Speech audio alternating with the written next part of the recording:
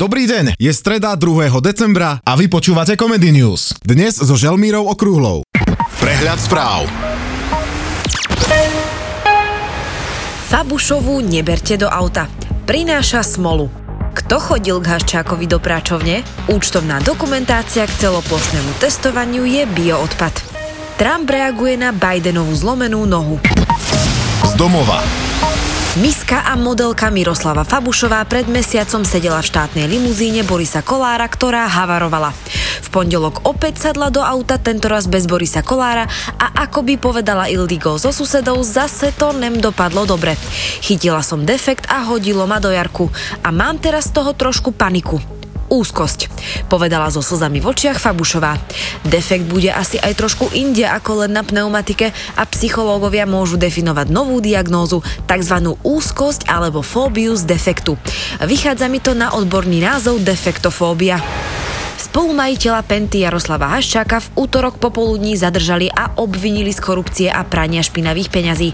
Okrem Haščáka vyšetrovateľ obvinil aj bývalého siskára Ľubomíra Arpáša a jeho manželku Danu, ktorá v minulosti pracovala pre tajnú službu. Podľa portálu majú na krku rovnaké obvinenie. Arpáš navyše aj zneužívanie právomoci verejného činiteľa. A zdá sa, že pri Haščákovi to nekončí. Myslím, že úzko v zadku majú všetci, ktorí k nemu chodili do práčovne. Nezaradení poslanci Národnej rady zo strany Hlas SD vyzvali premiéra Igora Matoviča, aby predstúpil pred parlament a položku po položke predstavil náklady štátu na všetky kolá testovania na COVID-19. Vláda podľa Pellegriniho zatajuje čísla o tom, koľko stálo testovanie doteraz. Otázne podľa neho je, prečo sa nakupujú ďalšie antigénové testy a či sa už minuli tie, ktoré vláda nakúpila. Strana chce rovnako tak počuť vysvetlenie o skladovaní biologického odpadu po testovaní, či je dostatočne zabezpečený a či je všetko v súlade so zákonom. A tu je práve kameň úrazu, lebo nie je vylúčené, že spolu s biologickým odpadom sa mieša aj účtovná dokumentácia a premiér sa možno spolieha na to, že sa nikomu nebude chcieť hrabať medzi použitými vreckovkami a tyčinkami. Zo sveta. Ak sme čakali, že Trump bude reagovať na Bidenovú zlomenú nohu, tak sme nečakali márne. Dosluhujúci americký prezident za zatvorenými dverami povedal svojim poradcom, že chce znovu kandidovať v ďalších prezidentských voľbách, ktoré sa uskutočnia v roku 2024. Kto vie, či sa za tento svoj výrok aj on sám hanbí, že ho hovoril len za zatvorenými dverami, ale my by sme radi odkázali aj bývalému, aj budúcemu americkému prezidentovi, nech už serú na to a nech nechajú priestor pre niekoho mladšieho. Veď v Amerike je určite dosť kandidátov, ktorí majú len 70. Parádny nález sa počas prechádzky pri mori podaril istému rybárovi z juhu Thajska, ktorý razom môže byť bohatší o poriadne veľkú sumu. Našiel totiž obrovskú hromadu veľrybých exkrementov, mimoriadne cenného produktu, ktorý sa používa pri výrobe luxusných parfémov. Tak po tejto správe mám jasno v dvoch veciach. Zase niekto zbohatol z hovna a druhá vec, od dnes prestávam používať parfémy. Showbiz. Rihanna je opäť zamilovaná a opäť do peniazov. Potom ako sa rozišla s miliardárom Hassanom Jamelom, s ktorým bola vo vzťahu 3 roky, ju zachytili v spoločnosti známeho repera A$AP Rockyho. Ako sme už naznačili, je veľmi okaté, že speváčka ide do vzťahu hlavne kvôli prachom. Po miliardárovi si vybrala muža, ktorý má v mene znak dolára. A$AP si totiž svoje umelecké meno píše so symbolom dolára namiesto písmena S. Šport. Petra Vlhová ukončila členstvo v Slovenskej lyžiarskej asociácii. A nie je to len nejaký vrtoch našej top lyžiarky.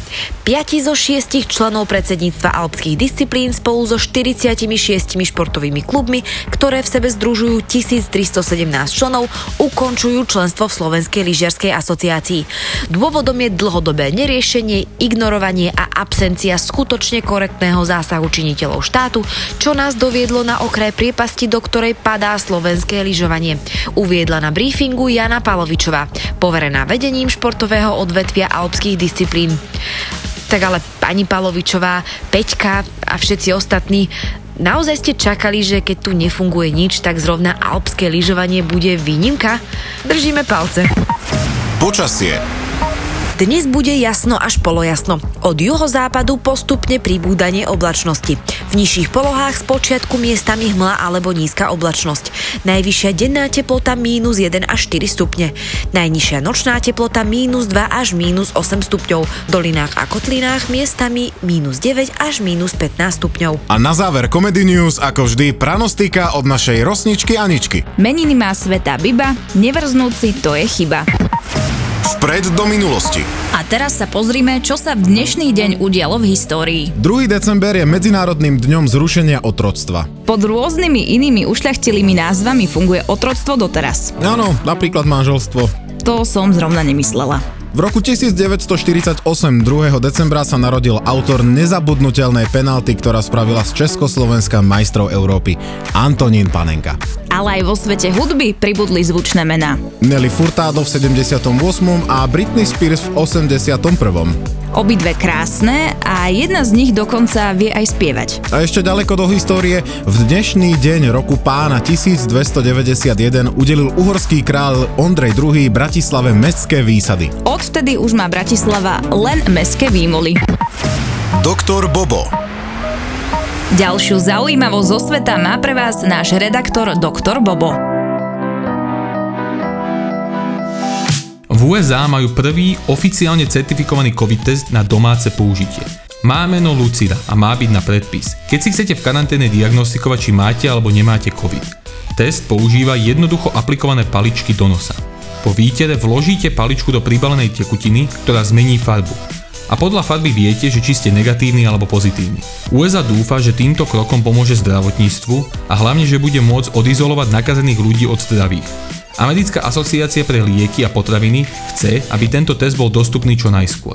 Ďalšie zaujímavosti zo sveta si môžete vypočuť na Comedy Podcast v podcaste Doktor Bobo. Mechanik zabijak. Pre všetkých motoristov je tu rada od nášho mechanika zabijaka. Čo znamená, že auto neprešlo losím testom. Ten losí test, ako ľudia, ktorí to poznajú alebo si to nájdu na internete, to je v podstate vyhnúť sa v rýchlosti nie nejakej extrémnej, ale treba v mestskej premávke vyskočí vám do cesty cyklista dieťa a rýchlo ho obísť. Tak takýchto v tom manéveri z pruhu do pruhu, keď niekto trhol viac tým volantom, tak pri tomto sa vlastne tie auta prevracajú. Ďalšie rady pre motoristov si môžete vypočuť na Comedy Podcast v podcaste Mechanik zabijak.